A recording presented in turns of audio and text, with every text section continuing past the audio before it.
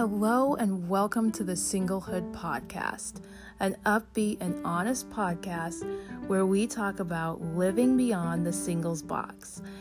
This is a safe space to deep dive into the thrills and challenges of being a single young adult. Hey everyone, so back in 2020, I've mentioned this before actually, but back in 2020, I made a goal of going out on 20 dates. Now, of course, I set this goal before COVID, but I was actually able to accomplish that, and I'm really proud of myself for that.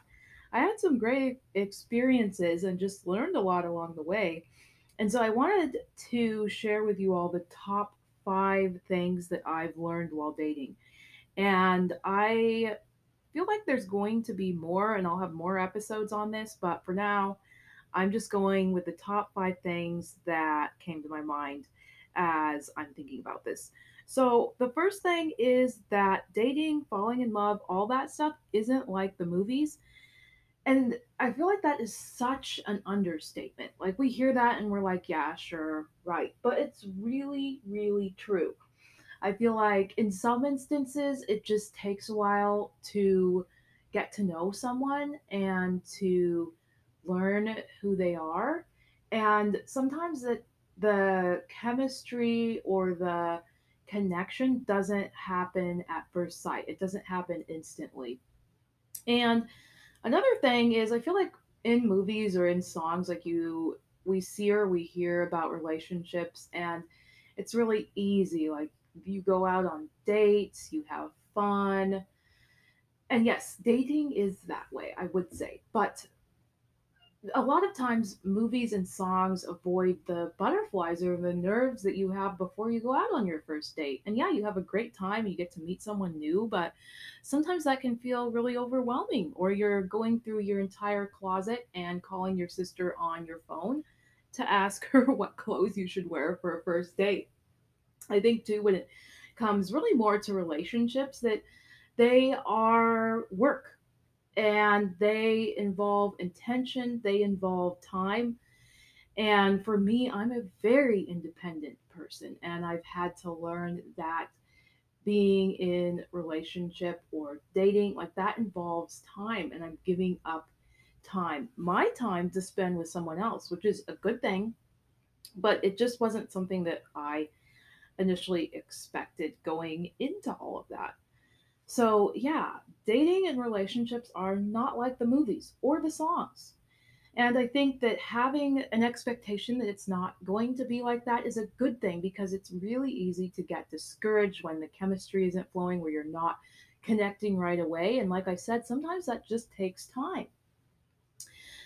So, number 2, you have to learn to accept people as they are and yourself as you are. Now, I think that we know the saying, people change, and when you marry, you're able to grow together and you're able to learn and, I think, develop for the better.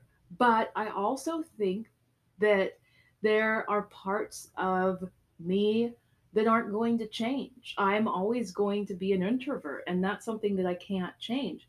And I've learned to accept that in myself. And I think that it's about finding people who are able to accept that in me, and not just, maybe not just understand that, but be able to accept that. And I know that they would certainly hope that of me too, that I'm able to accept them for who they are and realize that yes, we can grow, but at the same time, there are aspects of our personality and our character that can't change. And we really have to be willing to accept that and not try to change someone into the idealized version that we have in the back of our minds for who we want them to be. And also not try to change them into ourselves. I think that as men and women, we are very different, and we have very different perspectives in many ways. And I think that's part of what makes us unique and how God brings us together. And I think that it's also too important to realize that, and to, yeah, to be able to accept that person for who they are and to see or to be open to the differences that they have or to the way that they see the world differently than the way that I do, and that I can't change or mold them into myself, nor would I really want to. I mean, if you really think about it, you probably don't want to marry yourself. So there's that. Okay, so number three is figure out you before you figure out we. And what I mean by that is, I think part of having a healthy relationship is to some degree knowing yourself. And I don't mean that in like a really weird, mystical sort of way, but I think it is good. I know for me, like I was saying, to understand that I am an introvert and I need my alone time. I need my space sometimes. And so I'm able to communicate that and say, hey, like if I need to be by myself for these few hours, if I'm not responding to text, whatever, it's not because I don't like you. It's just because that's how I'm wired and I just need some space and time to myself. And I think that that's really important to be able to figure out because relationships and dating, but I think especially maybe more so relationships. You know, it's interesting. I started this podcast by saying what I learned while dating, but it's also relationships. It's all the things. But anyway, I think that in relationship, we have to learn the other person and we have to learn how we interact with each other. And if you don't have a very good grip on who you are as a person, it's going to make those two other elements really, really difficult if you're going back and forth like, well, I don't know what I think about this issue, or I don't know where I stand on this. It can make it very challenging. And I think in a way, open the door for the wrong person to mold you into the idealized version that they have of you or to mold you into who they want you to be rather than being who you were created to be on your own. And like I said, it's a growing process. So we're never going to fully arrive. We're never going to fully know ourselves, if you will. But I do think it's important to at least have a grounding on your values, your morals, your principles, who you are as a person, your identity in Christ. Huge. So that's number three. Number four is communication will make or break a relationship. I really feel like without good communication, without being crystal clear on your expectations, your values, how you like to communicate, that a lot can get lost and a lot of assumptions can be made. And it's hard. It's really hard to trust someone and to be open and be vulnerable without spilling your guts everywhere and sharing your whole entire life story, everything right up front to a complete stranger. But I think there are little things that you can do right away to establish good communication. One thing I really appreciate is when guys ask me how I want to communicate. That simple. Like, do you prefer text? Do you prefer phone call? Like, what is your mode of communication?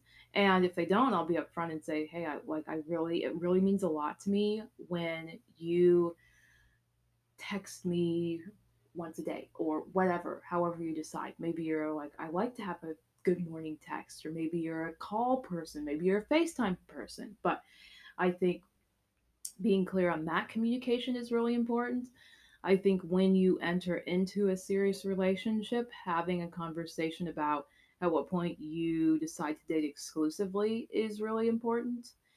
I think that being able to communicate maybe some of your frustrations, or if that person hurt you, or if you were confused about something that they said, like create clarity. And guys, especially for you, good leaders create clarity. And a good leader is someone who doesn't have to leave the other person guessing.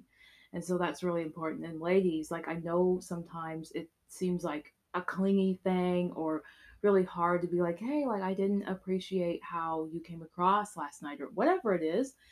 But I think that that's really important. And if they're a great person, then they'll appreciate that and they'll respond well and appropriately. So that's really good. So that would be my fourth aspect, my fourth thing that I've learned while dating. Number five is allow God to fill your voids, because that person never will fill those voids, nor will they solve your problems. And this seems so cliche. I feel like we hear this all the time, but it's really, really true that I think as women, we want to be shown love and affection. And as guys, I think guys want to be shown respect. And yes, like God designed us for that, but there is an extent where we cannot have all of those needs met in another person. I think sometimes there can be other complexes that come into play, like maybe you were abused, maybe you didn't have a good father figure, and you're looking for someone to take the place of that father figure that you never had, or maybe you have had past trauma or past fears, and it's really hard to open up and trust somebody. And I think in all of those cases, like, yes, people, we, I think we're designed to be married, designed to be in relationship, and that God put those things in us. And at the same time, like, God is the source for all of that. So we can only find our full happiness in God. And I think that if we're putting pressure on the other person to meet those desires for us, like fully meet those desires for us, that's a lot of pressure. Like, I've been on the other end of that, and that is a lot of pressure. It is not fun to try to meet someone's needs and to live up to all of their standards and expectations and desires that they have. And sometimes we're not even, I think, fully conscious of this, but it is something to be aware of. And just, I think, as you're dating, as you're in relationship, really going to God's word, worshiping, being in prayer, journaling, whatever that is, with your own personal relationship with God, to keep that up and continue to get filled from Him as your source. So that's huge. And I think the other thing on this is that the person that you are dating or the person that you are in a relationship with is not going to solve all of your problems.